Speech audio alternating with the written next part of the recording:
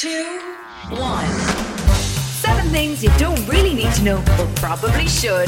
I'm Ciara Revin, and this is the Sunday 7. In today's episode, we learn why video calls are bad for creativity, a man has his penis reattached, and we dive into the world of lab-made breast milk. But first, it was on this day in 1348 that a ship from Bordeaux carrying the plague landed in Dorset, beginning the Black Death in England.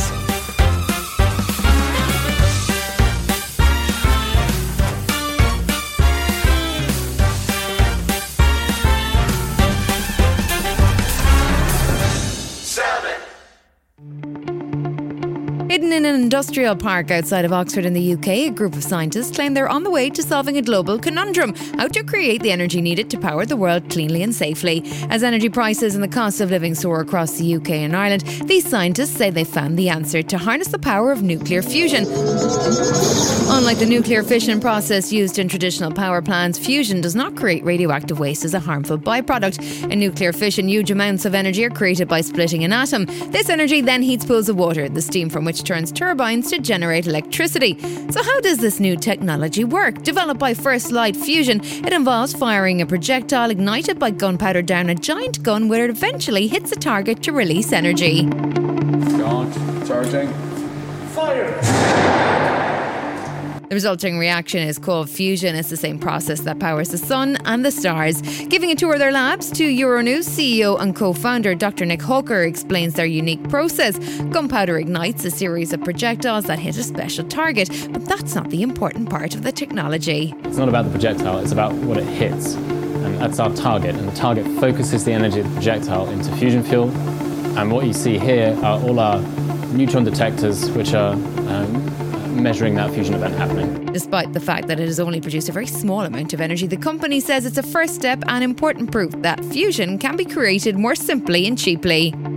Why is this important for fusion and for society? Well, this is a new approach to fusion. It's never been explored before. I think anytime there's a new approach, that's significant for the field. If we can get this to work, our pathway to a power plant is much simpler and potentially much quicker.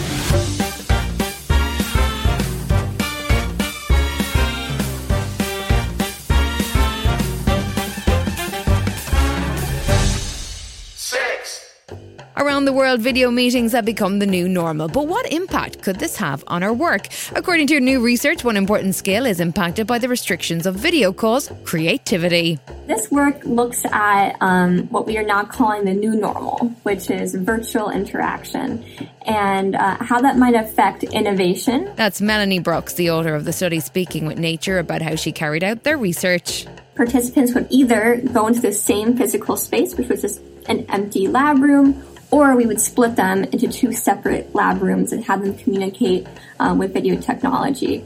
And we had them generate ideas. There's around a 2.5 idea difference.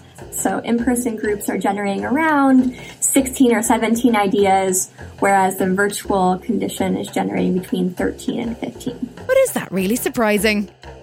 A lot of people mentioned, Zoom's just a worse version. Of course, people are just bad at Zoom. Like, everything is going to be worse at Zoom. So maybe this had nothing to do with creativity. So Melanie tested this with a second task, asking participants to identify their most creative idea. This requires very different skills to the brainstorming task. But what's interesting is Zoom wasn't universally bad, or video conferencing wasn't universally bad. When it came to idea selection, we found, if anything, the virtual condition was better. So what is it that makes idea generation, and only idea generation, so much harder over a video call? We looked at how much participants felt they connected with the other through self-report. We looked at unconscious connection through mimicry. We looked at trust through a monetary game. We also looked at whether there was crosstalk, where people were talking over each other for communication coordination. What we find is, for the social connection, no difference between conditions. For the communication coordination, we did find slight differences, but it couldn't explain the effect. But there was one difference between virtual and in-person conversations that did seem to make a difference, and Melanie spotted it by tracking people's gaze. Are you looking at your partner? Are you looking at the surrounding environment? Or are you looking at the task? And it's interesting, again, if you ask people what their intuition is, they think that there's more social connection when we're in person, and so we probably engage with our partner more. but we found the exact opposite. So we found that in the virtual condition, people are looking significantly more at their partner, almost double. And because of that, it's at the expense of their broader environment. I have the entire environment as our shared environment. Wherever I look, that is going to be part of my partner's environment too. However, when we're talking virtually, our shared environment is pretty limited to the screen. And we thought that this could lead to more focus, which should hurt idea generation because we're actually the most creative when we're unfocused and free. So rather than online conversations being inherently always better or worse, it could be that we just need to adjust how we talk based on what we want to achieve. Creativity and innovation are important in a lot of jobs, but online meetings still offer some advantages. Melanie is keen to test her theories further, but there's a bit of a problem. All of this research has been halted because we can't collect in-person data without people wearing masks, and that, of course, completely changes the experience. So there's tons of different experiments I would love to run that I haven't been able to do because we can't run in-person studies right now. But for now, Melanie's work has certainly given us plenty of food for thought. Still to come on the Sunday 7, a revolutionary new tool to teach female anatomy, and how often do you wash your sheets?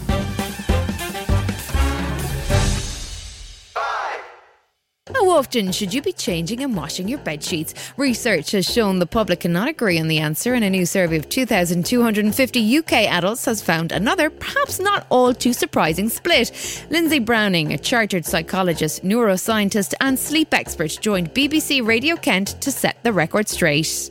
This was a survey of over 2,000 adults, and it found that of all the people, different ages, single or not single, that single men were pretty much the worst, and they 45% of them only changed their bed sheets once every 3 to 4 months. So it could be perhaps why they're single, would be my gut instinct on that one. Not only that, 12% of single men also admitted that they wash them when they remember, which could be even longer. Yuck. So what's the right answer? Is there a definitive answer to how often we should be washing our sheets? Yeah, so we have to balance it with obviously the environment and not spending too much energy and wasting too much water. But when we sleep, we get rid of our dead skin cells, we sweat, as well as being physically dirty. So they do get very grubby. We really should be washing them about every week or 2 weeks at the most, and more frequently if it's hot weather. So in the summer, we'll need to wash them more frequently than in the winter. But yeah, every 1 to 2 weeks at the max would be recommended for best sleep. And if you go beyond that, what are the implications? If you wait too long, then the sheets obviously will get... We sweat a lot during the night, so they'll get full of all this sweat, and that will mean that the airflow won't go through the covers. And to sleep well, we need to be cool, and we need air to be able to flow to keep us refreshed and cool during the night. If our bed sheets are, in essence, sort of soaked in sweat and dead skin cells, we're just not going to have that lovely airflow, as well as the smell. It's going to smell horrible. We sleep so much better when we get into our bed, and it's a wonderful, relaxing, calming place to be. So if we have freshly laundered, good-smelling sheets, we're going to sleep even better because we feel happy to be in our bed. Apart from some fresh sheets for those who are struggling with sleep, what else can we do? I'm seeing so many more people in my clinic that are struggling with sleep at the moment since COVID. So a lot of times it's because we get into a bad habit. If we're not sleeping well at night, then we might decide to cancel our morning meetings and have a lie-in. Or we might try to go to bed extra early to make up for the fact that we're not sleeping well. And then all that we do is we end up spending longer and longer in bed, getting more and more frustrated and fed up that we can't sleep. So actually, going to bed at a regular time, waking up every morning at the same time is one of the best things that you can do. And making sure that your bedroom and your bed is a happy, relaxing place to be where you feel calm and happy, and not somewhere that you're also working in or scrolling through your phone in bed, meaning that your brain gets confused. You know, is my bed for sleep or is my bed for looking at TikTok cat videos? And if you find yourself constantly counting sheep at night... The first thing that I tell all my clients is it's really normal to wake up in the night. Just because you're woken up in the middle of the night doesn't mean your sleep is suddenly broken of poor quality, because everyone wakes up lots of times. We just don't remember it. So what you want to do is to get back to sleep again in a reasonably short amount of time. So things that you can try when you've woken up in the middle of the night are maybe some slow, deep breathing. That can be really helpful because that helps to lower your heart rate, helps to relax your mind and your body. You could also try, if you wake up and and your brain is just busy and you're thinking, oh no, I've got a presentation tomorrow, and you start worrying, then try to do something to refocus your brain. So thinking about a relaxing scenery is a great idea. So imagine yourself on a beautiful beach, walking along the beach, your feet dipping in the toes of the lovely sand and the sea, and just really focus on something else relaxing rather than allowing your brain to just keep thinking, oh yes, I really should have replied to that work email, and if I don't get to sleep soon, then oh my goodness, tomorrow's going to be a disaster.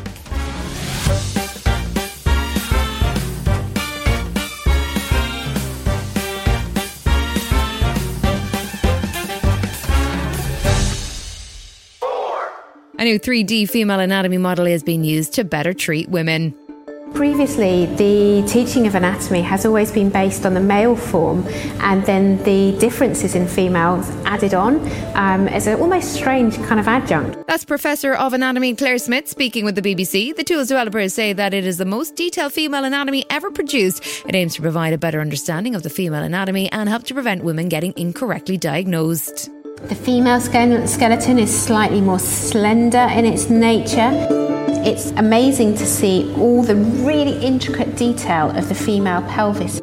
So it's not just a uterus stuck into a male pelvis. It's completely designed with all of the female form. Currently, Brighton and Sussex Medical School are using this tool to teach first-year medical students. Several studies show that women are more likely than men to be misdiagnosed for a range of conditions. The hope is that having both male and female anatomies in exquisite detail will help prepare the doctors for the future to provide more equitable care. Does it come on the Sunday 7? A man and his penis are reunited. The future of 3D organ printing. Right after this. Hi, I'm Daniel, founder of Pretty Litter. Did you know cats tend to hide symptoms of sickness and pain? I learned this the hard way after losing my cat, Gingy. So I created Pretty Litter, a health monitoring litter that helps detect early signs of illness by changing colors, saving you money and potentially your cat's life. Pretty Litter is veterinarian developed, and it's the easiest way to keep tabs on your fur baby's health right at home. Go to prettylitter.com and use code ACAST for 20% off your first order and a free cat toy. Terms and conditions apply. See site for details. Planning for your next trip? Elevate your travel style with Quince. Quince has all the jet-setting essentials you'll want for your next getaway, like European linen, premium luggage options, buttery soft Italian leather bags, and so much more. And is all priced at 50 to 80% less than similar brands. Plus, Quince only works with factories that use safe and ethical manufacturing practices. Pack your bags with high-quality essentials you'll be wearing for vacations to come with Quince. Go to quince.com/pack for free shipping and 365-day returns. You're listening to the Sunday 7. Follow us for your weekday news espresso, or even try our Ireland edition. It's in all the usual places.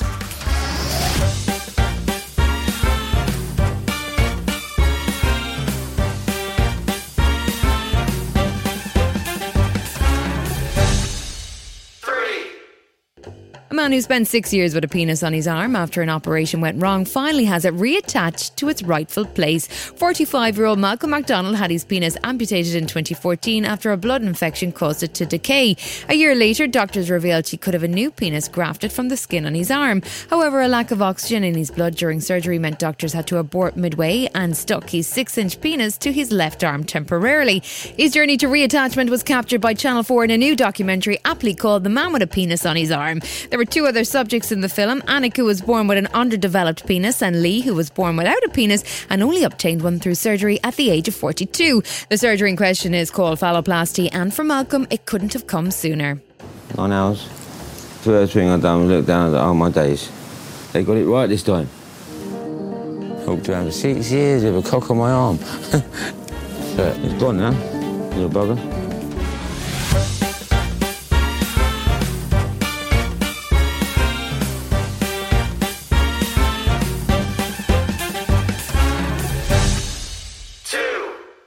Breast milk is the perfect food for babies, but not all mothers are able to breastfeed, and with adoption or surrogacy, some parents don't have the option. Enter BioMilk. The North Carolina-based startup is working to create human milk outside of the body.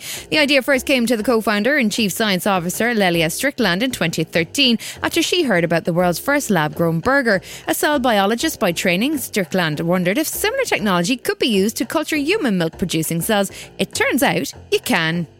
This realization quickly led to my second question, which was, can we collect the milk that the cells are making? Globally, only 1 in 3 babies receives as much breast milk in their first 6 months as experts recommend, says the World Health Organization. Instead, many parents rely on formula. Often based on powdered cow's milk, formula is able to satisfy the nutritional requirements, but it cannot replicate the complexity of human milk. We at BioMilk are designing a production process to harness the full molecular complexity of human milk, while a number of other groups in this space are also making progress on the production of individual components that can be used to make a variety of dairy products. BioMilk is distinct in our commitment to producing the full constellation, which is especially critical for a nutrition product that's intended for babies. The BioMilk team creates its product from cells taken from human breast tissue and milk donated by women in the local community. Then they grow the cells in flasks, feeding them nutrients and then incubating them in a bioreactor that mimics the environment in a breast. Here the cells absorb more nutrients and secrete milk components. Unlike cultured meat, our cells are not the end product themselves, but rather they are the producers. This is a significant benefit as it means that we're able to sustain a production run over many months, during which time each cell will reproduce its own mass in milk many, many times over. It's the first step towards a potential solution for parents who can't breastfeed, but BioMilk is still at least 3 years away from selling their product. The startup needs to grow mammary cells at a much larger scale and at a lower cost, but most importantly, they still need to convince regulators that the product is safe for our most vulnerable humans.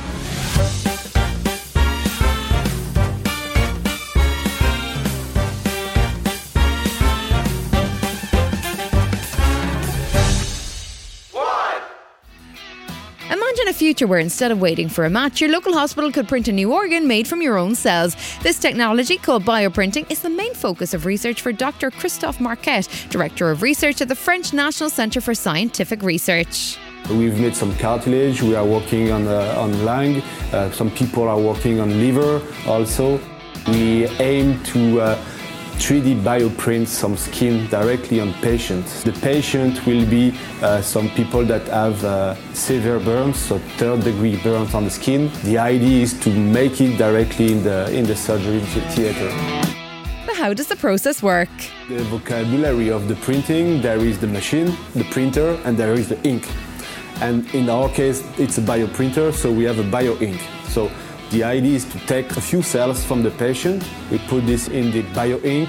So this bio-ink needs to host the cells and keep the cells alive. So they need oxygen, they need sugar, they need a lot of things, a lot of water, a little bit of, we call it biomaterial, so it's proteins and things like that. And then you have the robotic part, a robotic arm which is moving on top of the skin and is putting on top of the skin some gel with the human cells inside. So the people are working as an incubator. It's a regeneration, it's not a grafting. Science still has a long way to go before transplants will happen, but Christophe is in no doubt it can be done. Significant work has already been made on simpler tissues like skin, but researchers around the world are working in the early stages of printing vital organs like lungs, hearts and livers. And the idea there is to put this large tissue in special devices that looks like you're inside the body, for example. So the temperature is controlled, you can inject some information or give some information, special information. So it looks futuristic, looks like a science fiction, but it have to be done. So then when you get this, then you're ready for whatever you want. You can make a liver, you can make a heart, you can make a lung. So that's the next step. I think 20 years, not before. Christophe's team is currently working on a project known as Block Print in partnership with the French military. Their goal is to regenerate skin on burns victims using bioprinting directly in the operating theatre. But Christophe is contemplating the ethical implications of printing entire organs. Patching some people that are burned everywhere. It's a completely different approach or completely different way of thinking the medicine than, okay, I can grow your heart, I can grow your liver, I can grow your kidney. What will be the impact on the people and their behavior if they know that they can have this? I'm pretty sure it will be done. I'm not sure yet if it's interesting for the society or not, but I don't know. This has been the Sunday 7. However you're listening, do us a favour and hit the follow button. We'll be back tomorrow at 7 a.m. with the regular Smart 7 Ireland edition. Have a great rest of the weekend. Daft Doris. Hi, this is Ciara from the Smart 7 Ireland edition. Just to let you know, we're pausing this podcast from Friday the 25th of August, but you can still get up to speed in just 7 minutes if you search the Smart 7 and catch up with our UK edition. Thanks for listening.